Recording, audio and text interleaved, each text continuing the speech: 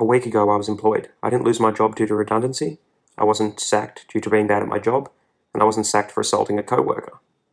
So why was I fired? The same reason millions of people around the world lost their job recently, or were forced into leave, or, if you were lucky, able to work from home. The coronavirus pandemic, and the impending recession. I know I'm not special. Heaps of people have lost their job recently. If I lost my job for whatever reason in the past few years, that wouldn't have bothered me as much as it does now.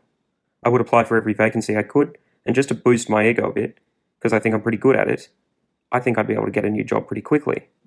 However, I can't. My entire industry has basically been cancelled due to the health concerns surrounding the coronavirus. It would actually be illegal for me to continue my job as I was before. I just want to say that I understand this is a health problem. I do not blame my employer, she's actually really fantastic, and I do not blame the government for the restrictions they've put in place, as they are taking advice from people much smarter than me. That being said, this health concern is a financial concern as well. Honestly, this is why I started my YouTube channel about a week ago, and I hope it can provide financial support in the future once my cash reserves start to run out, as I don't think I'll be employed, earning anywhere near what I was before for quite a while.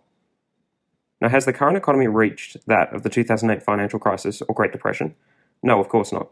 But in my opinion, we are just the beginning, and it could go either way. I think businesses will be bailed out after years of spending most of their liquidity on stock buybacks, although I'm pretty keen to see how the housing market returns to where median prices aren't through the roof.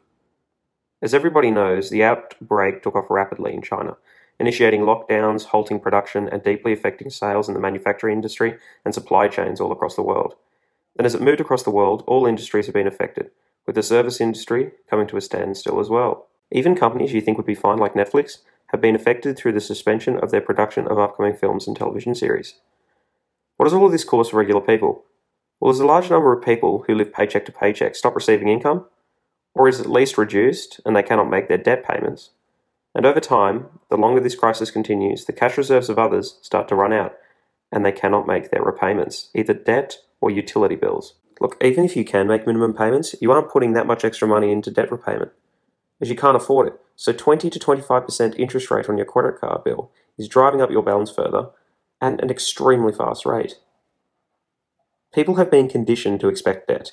Yet take out a loan to buy a car, take out a student loan, and pay for things on your credit card you can pay for it later. It is an expectation of life that you will also take out a home loan. In terms of the student loan, this is actually a place where, compared to a lot of people, I feel going through the same thing as me, or worse, in America, are really going to have a problem. I will have $50,000 worth of student debt at the end of 2020. However, this doesn't concern me like it would for some people in America. The reason is, in Australia, we take out what's called a HELP loan, the Higher Education Loan Program with the federal government. This is referred to as the greatest loan you will ever get. The reason being is because it does not have an interest rate. It is indexed to inflation, meaning the amount you have to repay increases like an interest rate, but the interest rate is only the inflation rate, and currently, inflation is extremely low. It is also automatically paid out of your paycheck when earning over a certain amount of money annually by the Australian Taxation Office. So this is an incredible weight off my shoulders that probably would have me in tears otherwise. This is why I feel for Americans with student loans at the moment who are recently out of work. The student loan debt statistic from Forbes as of the 3rd of February 2020 is at a record $1.6 trillion. This is consisting of roughly 45 million borrowers, with the median student repayment of $222. This will be a part of the economy that will really show how badly in debt everybody is. Whether this is a bubble is yet to be seen. So we've got consumer debt at an all-time high, student debt at an all-time high, and corporate debt continues to rise too, with many highly leveraged companies being the biggest threat to the economy, as they really cannot take the massive drop in sales we are beginning to see and will increase over time. The crossover of the economy is the biggest problem, as a hit in one area carries over to another. For example, the entirety of the Australian professional sport has been shut down. From players to coaches to the medical staff to the stadium workers to all of the extra coaching staff to the broadcasters to the sponsors to the merchandising manufacturers, all of them are all highly affected. Sure, interest rates are already low, but they were already low to begin with. And in America, they're at 0%. So yes, debt is cheaper, great, but unless you want to go to negative interest rates, there's not much else you can do from here. The point being that between the repo market, the trillions of dollars being injected into economies around the world to stimulate and stabilize the market, but the government has already used the majority of their ammo in fighting the market crash, and it hasn't really helped, as much as you'd want it to at least.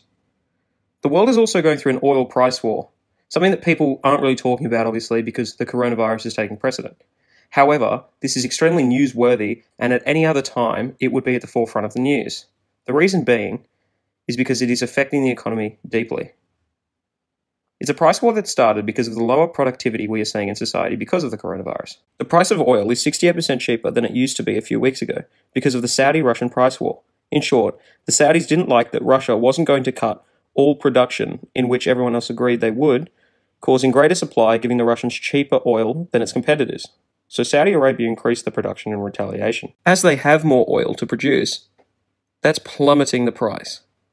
So what we have is lower prices due to lower demand and more supply, causing businesses and economies, especially those built around oil production, hitting financial hardship, either going bankrupt or reducing expenses. And one way to reduce expenses is to reduce labour costs, leaving more people without a job. So these are a few of the reasons I think we are entering a very tough economic time period. And I hope everyone the best in the future. And I'm sorry to the people who are sick or doing financially hard, especially those who are doing it tougher than me, which really is plenty and plenty of people. I would ask, if you make it this far, that maybe you would consider subscribing and sharing the video.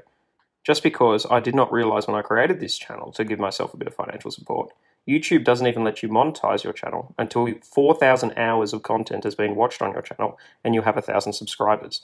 And as you can see, I'm well off that. Thank you.